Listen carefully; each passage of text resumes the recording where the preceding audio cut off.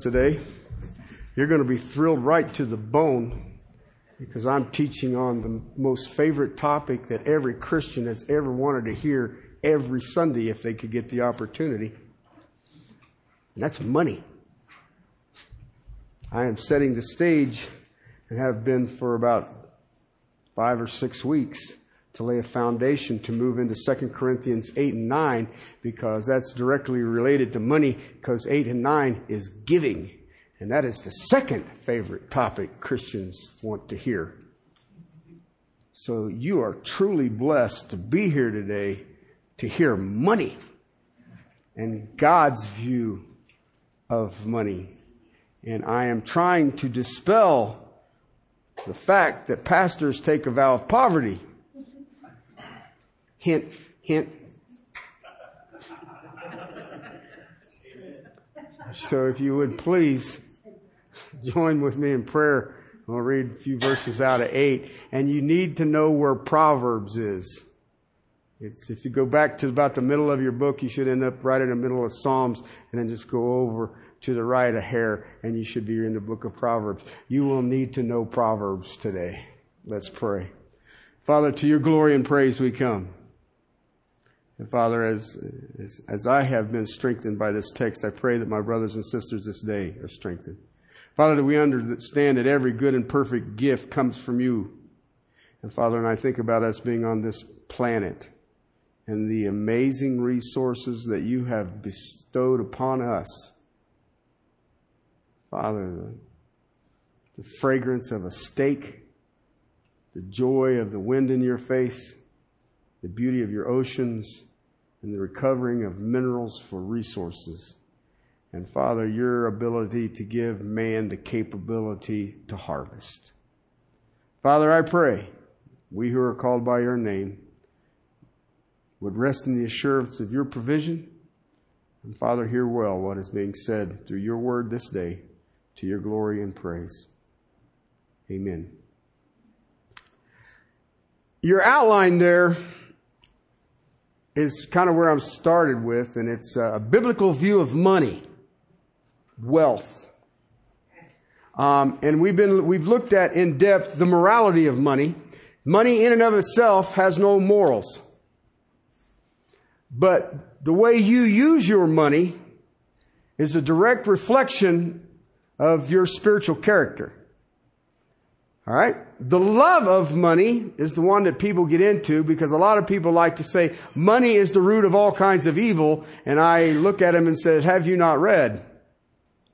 Because that's not what the text says. The text says the love of money is the root of all evil. And then the last 2 weeks we've been dealing with, 3 weeks we've been dealing with acquiring money. And I spent some time on how not to. Okay? And today I want to get into acquiring it. There are too many in the body of Christ who have a 6-figure lifestyle and 6-figure incomes.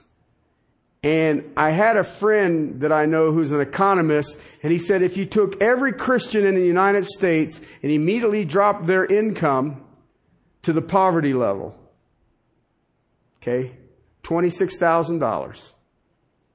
Every Christian went to the poverty level. And had them give 10% to the church, there would be a 300% increase in the giving to the body of Christ. Don't really say much about us, does it? If you think about the morality of money. And it is a reflection of our moral character.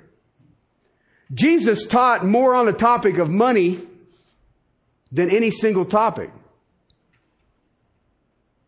Zacchaeus was up in the tree and he heard Jesus' teaching, and Jesus invited himself over to his house. And during listening to Jesus, Zacchaeus says, I will sell half of what I've got and give to the poor, and I will give 4 times back to anybody that I've cheated. And you know what Jesus' response was? That's a good idea, Zacchaeus. Gosh, you're a really nice man, Zacchaeus. No, he says, salvation has come to this house. The rich young ruler came to the Lord Jesus Christ and said, what must I do to be saved? He says, keep all the commandments. He says, I've done that since a child. He says, then sell all you own, give to the poor. And it says that the rich young ruler was very wealthy and he left sad. So money reflects our spiritual condition, but money also shows what our priorities are. I have had some dealings in the past, not lately, where marriages were struggling, and one of the first things I asked the couple to do is show me your checkbook register. Of course, they all go, what? That's why my counseling business is so massive. Because I can look at your checkbook register or your credit card statements, however you do it, and I can tell you what your priority is. And it's very evident. All right? And if you got your priorities wrong, I call that a heart attitude. If that heart attitude's wrong, it'll be reflected in the way you deal with money. Okay? You can have the money, and there's nothing wrong with it. God says, I want to bless you abundantly. God says, I want to make you wealthy. Look where I placed you. Look at the wealth that this planet has. Okay? But I have to be careful not to offend others. That's Romans 14 and 15. And whatever wealth you have, regardless, you must always be thankful, because you need to understand that your wealth, regardless of what you got, is brief and it's temporary. Okay? A little footnote I do want to I talked on. I have run into a whole bunch of people here recently who believes that Christian true righteousness, true piety is living with mere necessities, poverty.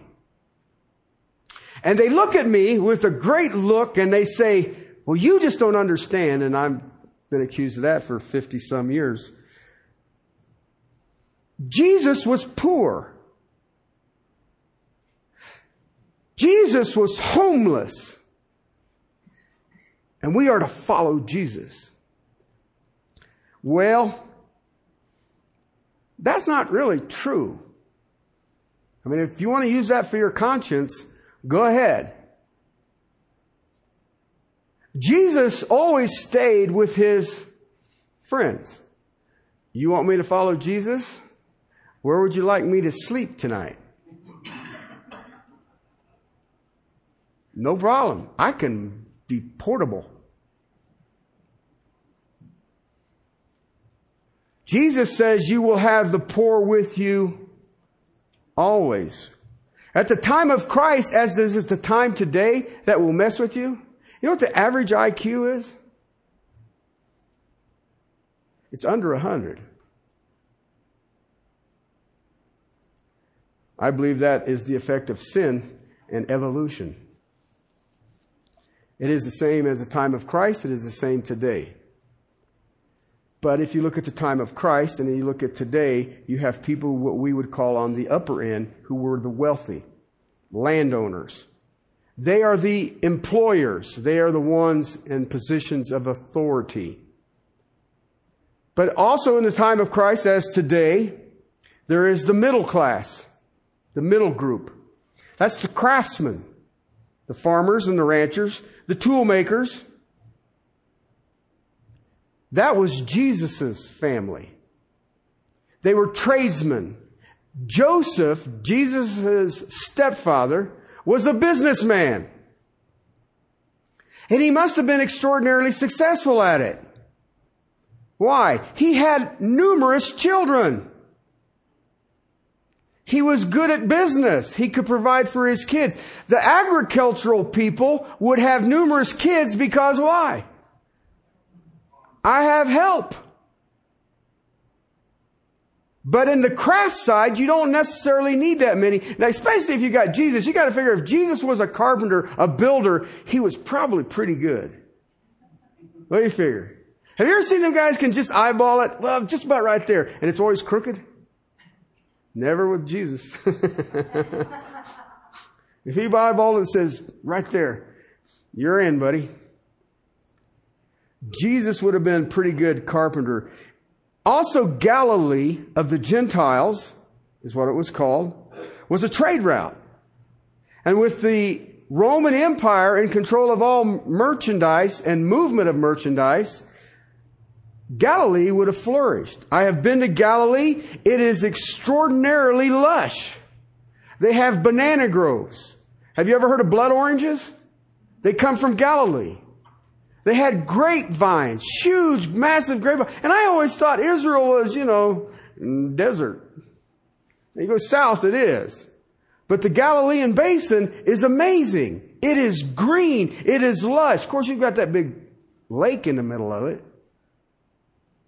And Jesus lived there. He ministered there.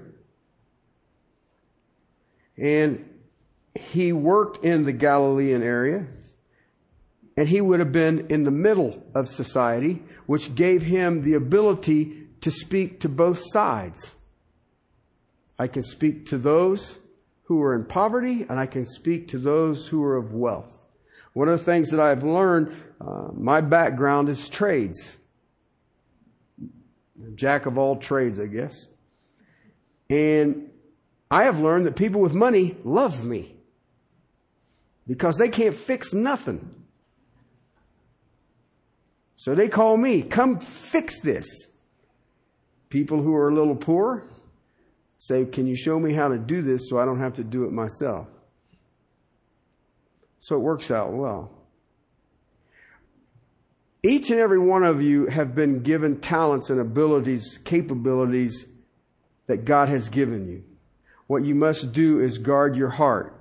When your heart is right towards Him and you delight in what He has provided, you will help those who are around you. I do electrical work even today, and I work on motorcycles, and my primary focus is to help people. I just want to help. That's all I do. And you know what? There's been a whole bunch of times where I just didn't get paid. Oh well. This last week, had I just got paid mileage, I'd be a wealthy man.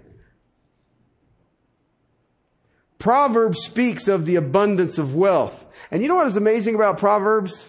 When it speaks of the abundance of wealth, it's not negative. Now listen, Proverbs has some things about it. He says, if you're not willing to work, be poor.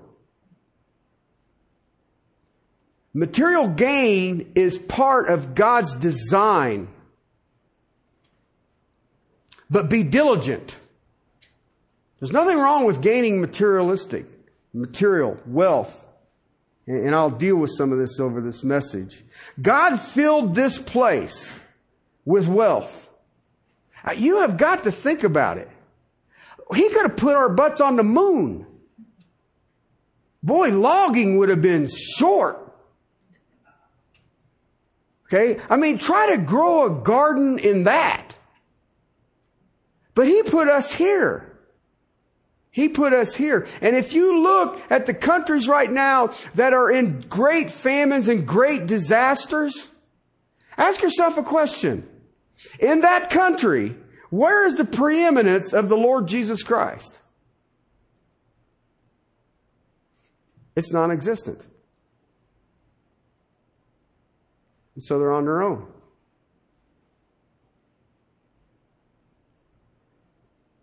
God filled this place with wealth. And I got to ask you a simple question. Of the amazing life that is on this globe, which ones have the ability to acquire that wealth? Just a question. How many gold mines have been operated by chimpanzees? Have you ever been to an oil well where the dolphins are running it? No. One. The one that was created in the image of God. But it is temporary. There is no lasting value in it. It will go away. Heaven and earth shall pass away. Okay? He does tell us to enjoy it, to delight in it. The psalmist tells me that the desert rose blooms solely for His good pleasure. No one may ever see it, but God's seen it because He made it, and He says, watch this. If there is a cry out from the brethren, we who have, step up. Step up. But you have to have a right heart. Okay? That's morality and love of money. Acquiring money. Okay, here we go. Ready? 1. Gifts. Gifts. It may come as an inheritance. It may come from somebody who just... I remember a lady I was preaching in Russia had just finished on 19 through 22 of Revelations. She was thrilled out of her socks. And she came up to me after the message. She had a bag of eggs. And she says, I don't have anything, but I want to give you this because God used you mightily. And I thought, I bet I can get that through customs. So I took her back to the church and they made these, I don't want, Russian raviolis. That's what they look like to me. But you can get gifts. Remember, we're told it is better to give than it is to receive. Have you ever thought about this? You and I have a pride issue. Did you know that? Why don't you want to receive something? You want to steal that person's blessing? If they're going to give it to you, they will be blessed because they give it to you, and you don't want to take it because of your pride? Have you ever thought about, yes, I'm going to receive that gift. Why? Because they will be blessed by giving it to me. You ever thought about that? Kind of flies against what we know, doesn't it? Philippians 4, Paul said he had received gift from the Philippians for his ministry. Okay, Philippi is in Macedonia. The text in chapter 8 says, now brethren, we wish to make known to you the grace of God had been given as the churches of Macedonia, that in a great ordeal of affliction, their abundance of joy and their deep poverty overflowed in the wealth of their liberality. I testify that according to their ability and beyond their ability, they gave of their own accord, begging us with much urging for the favor of participation and the support of the saints. That's my goal over the next few months, to make you beg to give more. I know. Got my work cut out for me, don't I? And yet out of that, for given to his ministry, he was extremely grateful. Paul was collecting from the Gentile saints to give to the Jewish saints in Jerusalem who were suffering. When a Jew came to the person of Jesus Christ as Messiah, they were excommunicated from the family and from work. And so when you read that Peter preached and 5,000 people got saved, understand you just got 5,000 people that have no job, no home, no food, no clothes. And I hear people saying, I want revival. Really? 5,000 people who all instantly lost their jobs, no longer have a housing, and have no food, and have no clothes, and you want them? Had a dear friend of mine, he's in glory now, lived in Baltimore, Jewish family, hardcore Jewish family, came to Christ. They had a funeral for him. And literally had a plot of land and put a tombstone on it. Norm Magnus died this day. Family completely disowned him.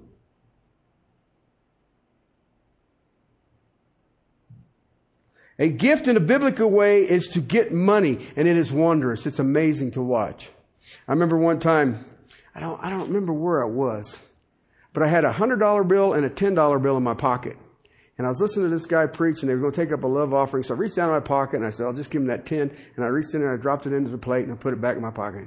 So I got out, I was going to go eat, and I reached down there, all I had was a 10. And I was like, I have got to watch doing that.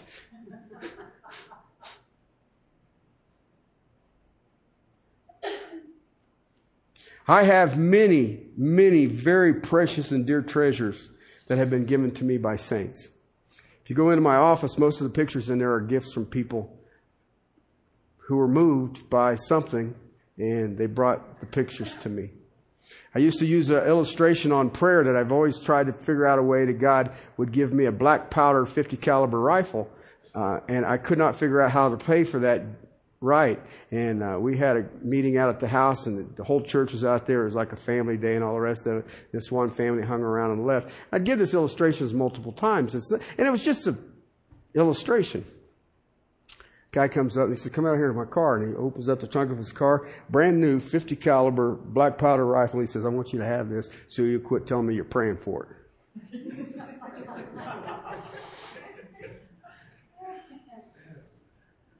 Okay? So one way is gifts. Second way, investments. Jesus told the parable in Matthew 25:27. The one had his talents. He took the money because he was afraid of him, and he hid it in the ground. When Jesus came back, the Lord came back, he had it. And he says, "Why didn't you just put it in the bank and gain interest?" See, letting your money work and letting your money wisely invest. Listen, I'm not talking about lotto. Okay? I'm talking about things that you know and you can kind of see how it's going to work. When it comes to investing, here's what I want you to know. Use your best wisdom.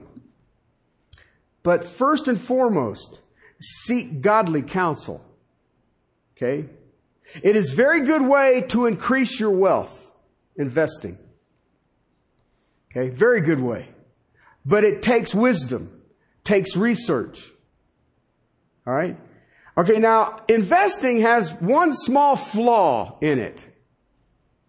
All right? It assumes you have some money that you don't need to live on.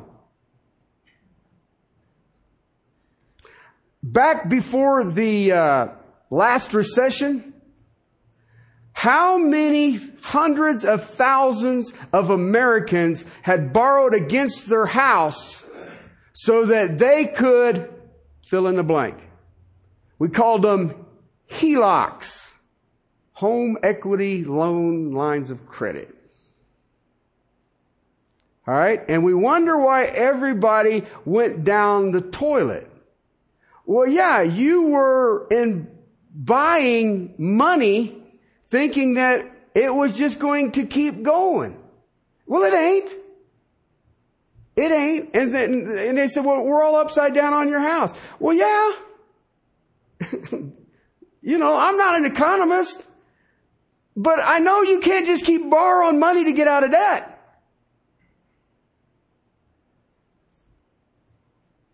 You can't invest in your expenses. You cannot gain money with money that you have to live on. Okay? God wants us to have more than we need. Did you know that? That's biblical. He wants you to have more than you need. You want me to say it one more time? Because I want to make sure you get this clearly. God wants you to have more than you need, not want. Okay? Therein lies an institution right now that is crushing you. And it's only been around for about 114 years. Advertising. Commercials. Why? All they want to do is remove your money from your pocket. And they are unrelenting. You can get on the internet now and pop up. I don't care. God wants us to have more. He wants us to rejoice. He wants us to delight. He wants us to thank Him. And He wants us to have money available to use where He needs it done. So you invest. Okay? Thirdly, this is probably the least popular of the ways to acquire money. Work. Work. It's important though. In Exodus 20 verse 9, 6 days you shall labor, and one day you will sit to the Lord. You don't need to work any more than 6 days. And one day you set aside for the worship of the Lord. Okay. Ephesians chapter 4 verse 28 says, "He who steals, steal no more. Let him work." Work. God's gift to us, 6 in 1. Well, I thought I was supposed to have a weekend. I don't get a weekend. Quit your belly aching. Work 6, 1 day set to the Lord. It is a formula that started in Genesis and is profound in Exodus, and it is to go on for this day. Do your labor in 6 days, then focus on the Lord. Work is a way for you to use your God-given talents that are a gift from God, and it will give you self-respect, and it will give you an ability to use your human capabilities that God gave you. It keeps you productive. It keeps you from being idle. It keeps you from wasting time. It keeps you from falling into temptation. It has a benefits upon benefits upon benefits upon benefits, and we don't want it. So many in financial trouble today are there because they don't know how to work. I've been around for a long time. I've run numerous businesses of my own, and I've also worked for different entities. And I remember at one time I was working for the town of Castle Rock, and we would hire summer help. And I got to see the next crop of workers coming in. Ugh. They have no idea what work is. They show up to get a check. Never seen anything like it. And I mean, if you told a kid, can you just clean that table? That kid will be there by that table for the rest of the 8-hour shift. If there's something else, you know, go look in the bathroom. I don't know. So many in financial trouble just don't work. God designed us to work. Man is the primary breadwinner, and wife is the helper. Okay? What's wrong with that in our society today? And I've heard all the excuses. All right. Proverbs 28, verse 19. He who tills the land has plenty of food, but he who follows empty pursuits, will have poverty in plenty. You know what those are? Those are the schemers. The get rich quick guys. They chase the wind. They chase their dreams. They chase their schemes, and they will have poverty even if everybody else is doing well.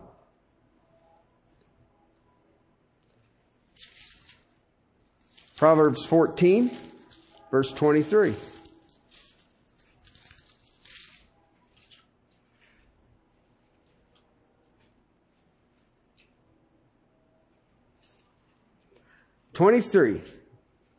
In all labor there is profit, but mere talk leads only to poverty.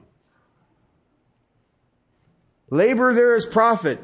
Talk leads only to poverty. And you know what? Laziness is a sin. I know people who just want to talk.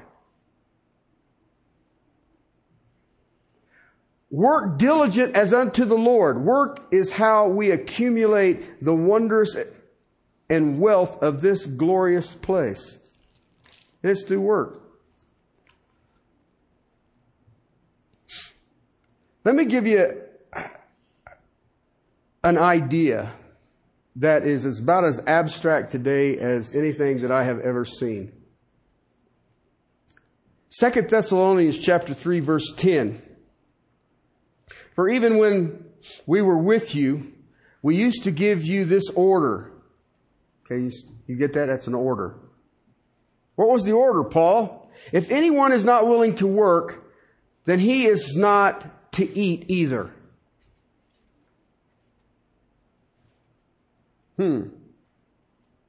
Read on. For we hear that among you are leading an undisciplined life. Some among you are leading an undisciplined life. Doing no work at all. That's what Paul is calling undisciplined. Doing no work at all. But acting like Busybodies. Now, such persons we command and exhort in the Lord Jesus Christ to work in a quiet fashion and eat their own bread. Where you have people who don't work, you will have disordered society. It will all break down and it will become absolutely dysfunctional. When you have people that don't work, you have confusion, you have disorder, and you have crime. Why? Because that's not God's design. It's not God's principle. God's principle is we work. God said and made it this clear. You work, you eat. You don't work, don't eat. Okay, now, I don't want to get into politics. And this is what I'm about to go into next. Is not politics. It is philosophy. Okay? Maximum amount of resources belong to the people who know how to generate the work so they can hire people to do the work. You got that? The maximum amount of resources belong to the people who know how to generate the work so that they can hire people to do the work. A system that is not based on that now can never and has never worked. I hear all of the things about the Soviet Union collapsing, and it was because of Ronald Reagan and Margaret Thatcher and all the rest of it. I've been there. I know why it collapsed. Nobody worked. But you still have to give them money and housing and utilities. Where are you going to get it? Somebody's got to do it. And eventually the workers say, nope. And then the whole country does what? Stops. The Chinese government is trying to manipulate its system. They have to produce 1 million jobs a month to break even. All right? And they got people who go out and dig ditches. Then they got another group who come in behind it and fill up the ditches that just dug. You're not producing anything. You're not helping anybody. The system can't do it. You can't have a majority who don't work that need to eat with a minority that's going to feed it. God's design is not to harm people. God's design, it helps to be productive and keep you from wasting time and wasting lives. You know, listen. Some can't work. They have no physical ability for whatever reason. And you know what? That isn't rocket science. You take care of them. That is not that difficult. The Old Testament is full of it. Hard work. Hard work. Go to Proverbs again, chapter 6.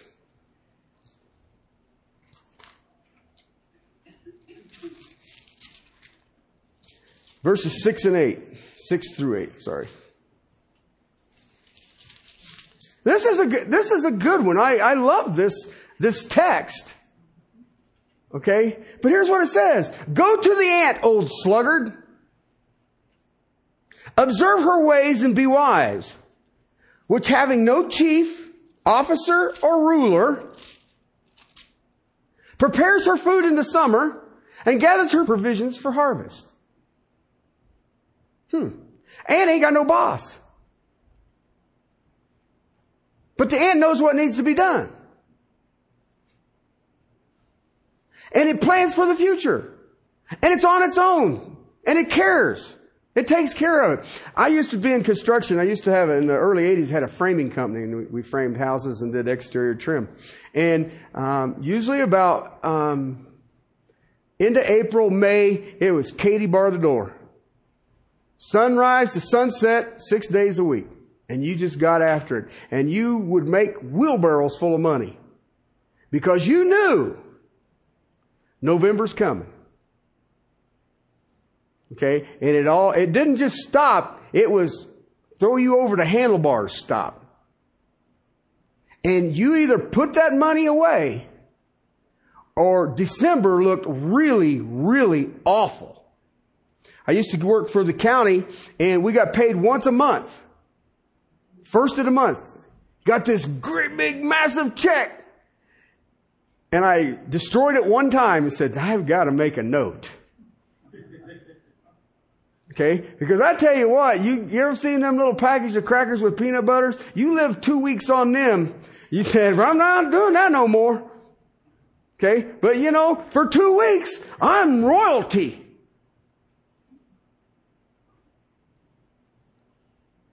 I look at the intelligence of humans compared to the ants, and I wonder how many are not as smart as ant. Proverbs 24 says, the lazy will not work, and they will become a beggar. Paul told Timothy that a lazy believer is worse than an unbeliever. When I was in Russia, I found out that Russia, well, if I got any union workers in here, I apologize for a second. But the Soviet Union was like union on steroids. Okay? The whole country. I mean, the country paid you.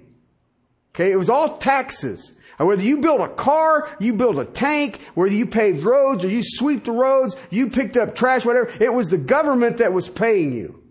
Okay? Well, what happens is we would get a raise. And it'd be 1% for the whole population. Well, what happens is you take motivation, gone. Why? It doesn't matter how many streets I sweep more than him. We're all going to get 1%. We're all making the same wage. So why should I exert myself? And that was part of the collapse of socialism. You can't do that. You can't do that. It's impossible. And yet, I watch, it promotes laziness. Why? I'm going to get my paycheck. I'm going to get my 1%. I'll just stand here. You see that around here? I come from union country. I watched what the unions did. They run everything out of business. And now they all want to say it was the government regulation, this government regulation. Listen, I saw how it worked. When you do that, you destroy productivity. And if you're a company and you're trying to produce widgets, if nobody cares, your widget count goes down. That's crazy. In Colossians chapter 3, 22 to 24, he says, do you understand who you work for? You work for the Lord Jesus Christ, and you should not be working for your employer, giving him eye service. You know, when the boss is standing there, I'm busting money. I'm good. I'm after it. And when the boss is gone, well, I tell you what, I don't know why he's the boss. Been around it. Every employee thinks that their employer has no business being in business. But I look at it this way, saying, you'd be grateful because you don't have a job if he ain't. Listen, if I'm doing everything as unto the Lord, it should keep us motivated. When the Soviet Union, after 70 years of that, collapsed, you had all of these enterprises that the government took care of, and all of a sudden, the government ain't there no more. So it was open to private enterprise. Private enterprise started moving in, and you know what I found out? They were knocking the doors down of the churches to hire the believers because they knew that the believers had a good work ethic. Why? They do everything as unto the Lord. And they don't give eye service. And so if you go to Russia even today, you are hard pressed to find an unemployed believer. Now there's a lot of unemployment. They run about 35-40%. But those that are working, most of them are Christians. All right? So our work, whatever your job is evaluated by God. I don't care if you're a pastor. I don't care if you're cleaning barns, digging ditches. It don't matter. You do it as unto the Lord. Fourth way. Saving. Saving. This is kind of an abstract thing for this country, but it's still biblical. Chapter 21, verse 20 of Proverbs. 21:20 of Proverbs.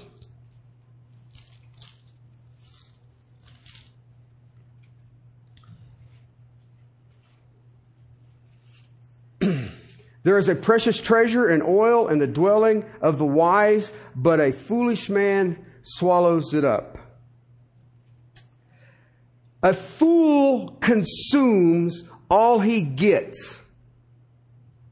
A wise sets aside some. Okay? Now, I hate to tell you this, that proverb right there is anti-American. Let's be realistic. That's anti-American. America consumes what it gets, as quick as it gets it. Okay? You go to Russia, you go to the grocery store in Russia in January, February, the produce is empty. There's nothing on the shelf. Nothing. Nothing. Not an ear corn or anything. But if you watch the Russians, we had to quit teaching classes in the summer because all summer long, every Russian has a garden somewhere. And they had everything. I mean, green beans, tomatoes, you name it. And these guys have evidently been doing it pretty good because they got some serious gardens considering they have a growing season of about 90 days. And everybody cans. And everybody's got a root cellar. I mean, you can have these apartment complexes in the center of the courtyard is root cellars. And everybody hauls their stuff down there and sticks it in the root cellar because they know in January, there ain't no produce. There is no produce. But the fool consumes all he gets. Proverbs chapter 30, 25. 30, verse 25. Are you storing for the future?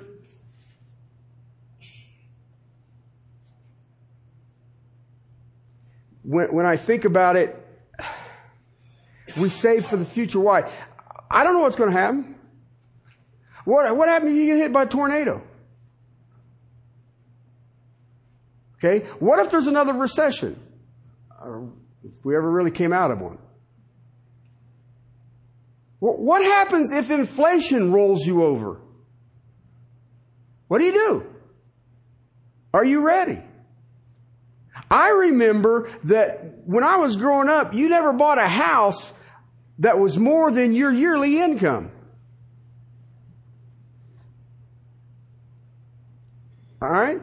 And we always save. You ever save? First ever account I ever had was a savings account, a little passbook account. You save money in it. All right, I'm saving. Okay? And it wasn't like I was making big bucks. But you saved it. We don't do that anymore. God wants us to do that. Are you ready for a disaster? Then here's the other side of this because we're in church. Are you ready for when God opens the door to be able to help it financially? Regardless of what the call is? See, if you've saved, you can. God wants us to do this. Yet it can be abused. I agree. We can just about abuse anything. I think we can abuse a tire iron if we had to.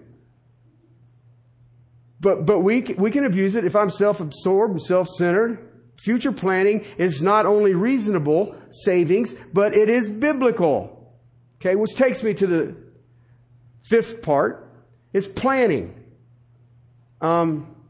If you have enough, God wants you to have more so you can enjoy more. But you do that by means of planning. You know what they call this in the economic world? Are you ready? It's an abstract thing. It's a budget.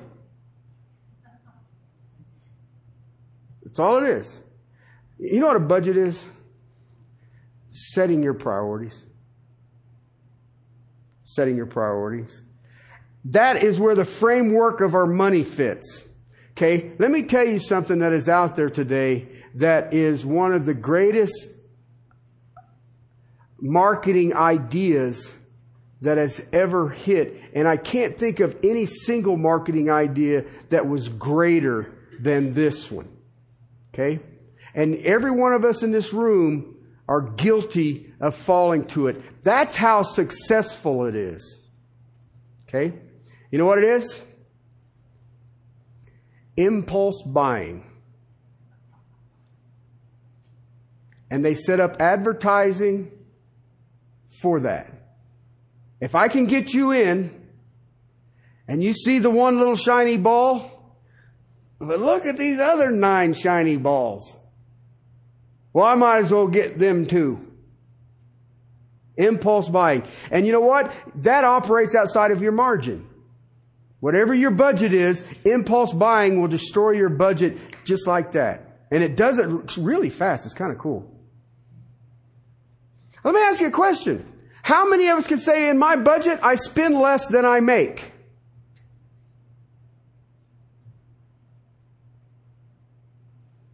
Okay? Because if you do, then you can invest, you can save, and you can plan.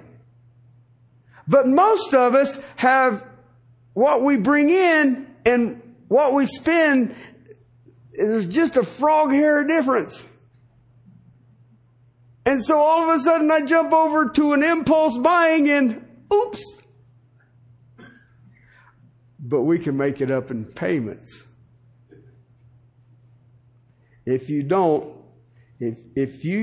spend less than you make, you are presuming on God's grace and you are presuming on God's patience. And how long do you think He will overlook your irresponsibility? It's a hard attitude, people. You continue to seek Him, look at your needs, be careful about it, and plan. Yeah. And I guess, I heard it described one time, it's just basically financial self-control. And let me be honest with you. It's absent in our culture. Absolutely absent. I shop for things. Now, God doesn't say don't get nothing. If you can't eat it, wear it, or sleep in it, don't buy it. That is not what God says. God says, I have made all of this and I want you to enjoy it all. But here's the thing I do. When I look at something and I think that I want that, I shop. I might do research on the internet. I may see one over here at Walmart. I may see one at Target or whatever it is I'm looking at. All right. And then all of a sudden I come up and, okay, this is my dollar figure. This is what I'm going to do. Then I take 3 weeks before I do anything. I do not allow the impulse to, that's the best price I've seen. I could end up with a coupon. That's crazy stuff, man. Why do you, I gotta have it now. You don't need it now. Why? How did you make it up to this point? Think about cell phones. I'm trying to figure out how I live my life, most of my life, without a cell phone.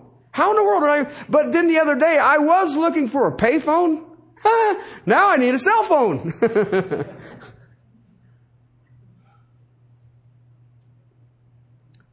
Let me tell you something. If you take right now, and if you started at the birth of Christ and spent $1 million a day, okay, that's pretty good. $1 million a day since the birth of Christ, and you did it all the way up till today, you cannot spend $1 trillion.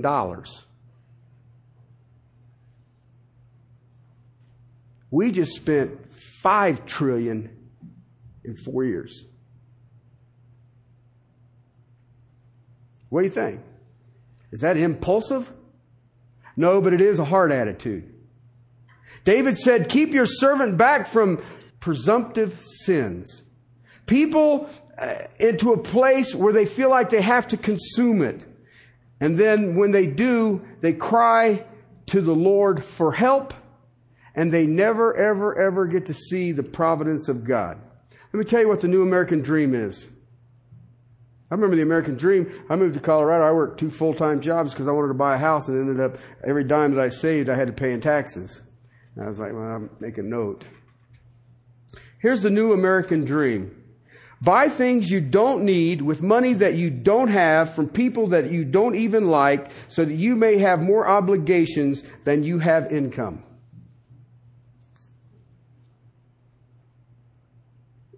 Tell me I'm wrong.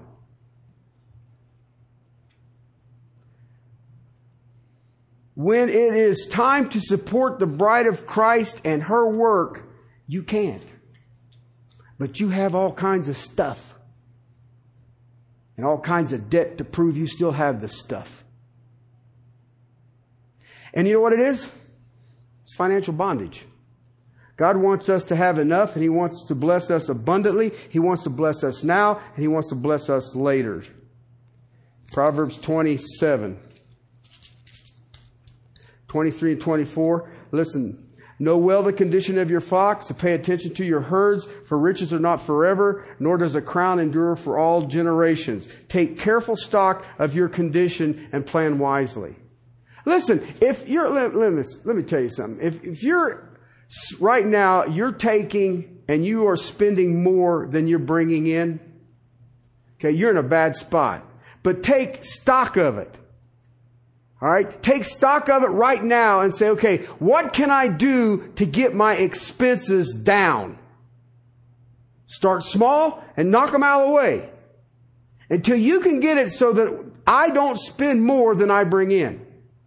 And then you'll be safe. Then once you're in that position, don't walk back. Think about how easy it is to get in debt and how long you carry the burden afterwards. Take careful stock of your condition. Know where you stand and know what your condition is. And the first thing you got to do is evaluate your heart. Is what God given you enough? Are you content? Or do you think you need more? And you know what? I agree that to do this right now is harder than any time in the creation of man. You are blasted with information. Listen, let me explain to you something about commerce.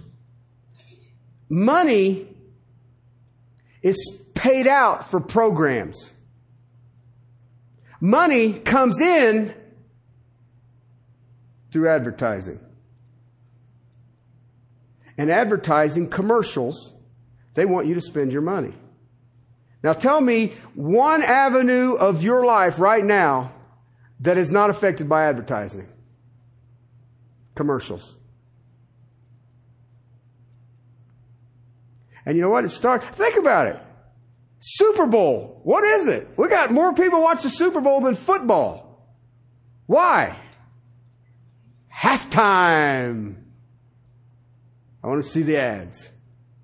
In 1993, there was $338 billion in credit card charges. In 1994, it was $250 billion. It had almost doubled in 1 year. And you know what? The average interest rate on a credit card at that time was 18%. And you know what? Merchants know this. It is good business. Do you know that surveys and tests show, history shows that if you buy on credit, you spend 80% more than you would have if you bought on cash? It's easier to pay with the credit card. And of course, it's easier interest. Here's one. Sears and Roebuck. They're not the biggest and the best and the brightest right now, okay? They're not the top retailer. They make more money per year on revolving charge than all of their products.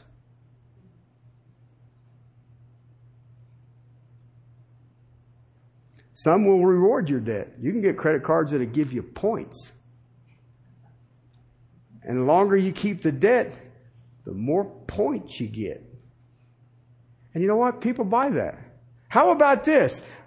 We will give you a little check in the mail, and it's worth $10,000 because your credit is so good.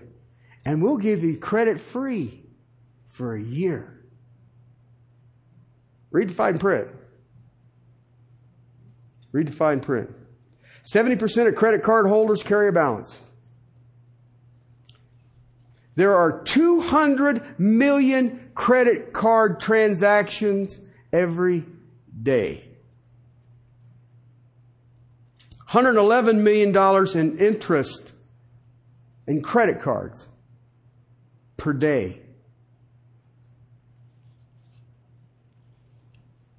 Experts have already concluded that if I can get you an $800 balance on your credit card, I have you for life. You'll never get rid of it. Proverbs 22:7.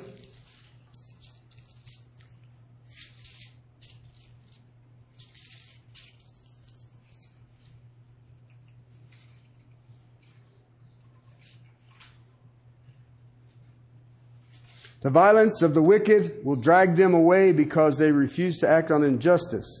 The way of the guilty man is crooked. The rich rules over the poor, and the borrowers become the lender's slave. You know what happens? You borrow money, guess what happens? The lender becomes your master. 1 Corinthians 7:23 says you've been bought and paid for with a price. Do not become a slave to men. God wants us to plan. He wants us to do it well, and He wants us to make sure we have enough that doesn't happen. Sixth thing, careful about loaning money. Loan is an investment and it is contractual. Can the person pay, and what is the collateral? Oh, that sounds harsh. Really? Do you want someone else be in control of your financial resources? But what about our children? What about them? Chapter 17 of Proverbs, verse 8. 18. A man lacking in sense pledges and becomes guarantor in the presence of his neighbors. Listen, you want to help your kids out? Give it to them. Don't loan it to them. Because now they'll be in charge of your resources. And Proverbs says that's poor judgment. Poor judgment. All right, I'm going to conclude. Because the question that always shows up, it's the one that I have heard and I've lived with most of my life, is, man, I just never have enough. All right, I can fix that for you right now. Okay? As soon as you think you don't have enough, I have 2 questions you need to ask yourself. 2 questions. And it'll save you. All right? Question number 1. Do you really need more? Okay? Or is it a want? There are needs. Is it a need or a want? It's like buying a new car. That's the worst investment you can ever make. Well, as soon as you drive it off the parking lot, it's used. And guess what? You can't get the money back. So buy a used car. Okay? Second one. This is a little more complicated. Do you really need it anymore? Okay, the second one is the fact that you are limited a test so God can show you something helping you to get your priorities right? You ever thought that maybe you don't have enough resources because you haven't been listening to what He's saying? Because I have lived where He can stretch $1 or He can shrink $1. And He does it in ways I cannot understand it. I had 2 families, adult families, living in my house, and we were running about between $500 and $600 a week in groceries. The family wasn't paying no rent, and they really weren't helping with the groceries nor the gas bills. And I had just taken a 3rd cut in pay as the pastor. To this day, I have no idea how I made that, because it completely defies all logic. But I did know that He drove me to a place that you will either depend on me or this is going to get really ugly. And you know, and I can sit and tell you from the truth of my heart, I didn't like it. But He brought it through. And I don't know. I have at times tentatively tried to put it down on a piece of paper, and it just scared the bejesus out of me. I don't know. I do agree. One guy came up and gave me half a beef. I'm in. All right. There were just, I do not to this day understand how it worked. But it did. And you just sit there and you scratch your head. Is God trying to show you something to give you a right focus? Remember, the love of money brings all kinds of disasters. Have I misused what He's given me? Because if you can have a habitual pattern of misusing what He gave you, eventually, all of a sudden, you ain't got nothing. You have the sin of presumption, and the sin of presumption He will deal with.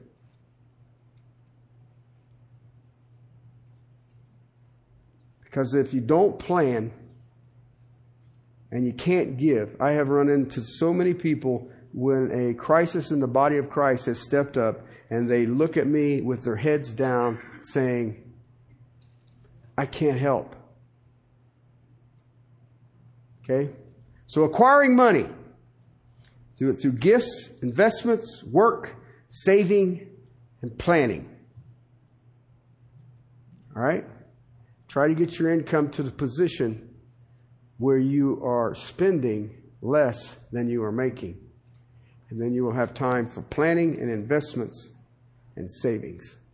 And then you will be where God wants you, and all of a sudden you will see an increase that you can't understand. It don't make sense. But God honors it.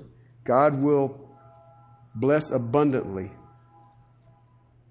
once you submit in that wonderful word we all love, obedience. Okay? Let's pray. Father, we love you and thank you. Lord, you have provided riches beyond our understanding. Father, you have provided our every need. Father, you have walked us through the valleys and you've walked us among the mountaintops. You have never forsaken us. And lo, you are with us even to the end of the age. Father, let us understand that as Christians, children of the Most High God, Father, we are yours. We are your possession. You have already told us, if we walk in your righteousness in the midst of a famine, we will never thirst or hunger. Father, please let us rest full weight on that. Father, help each of us not to stand on presumption. Father, let us understand you are the author and the finisher, the creator. Father, may we rejoice at the amazing things you've already done. And yet, Father, we are still here, expecting immeasurably more than we can think or imagine. Thank you, Lord. Thank you for what you do. Father, keep us humble. Keep our hearts upon you. Keep our focus upon you. To your glory and praise. Amen.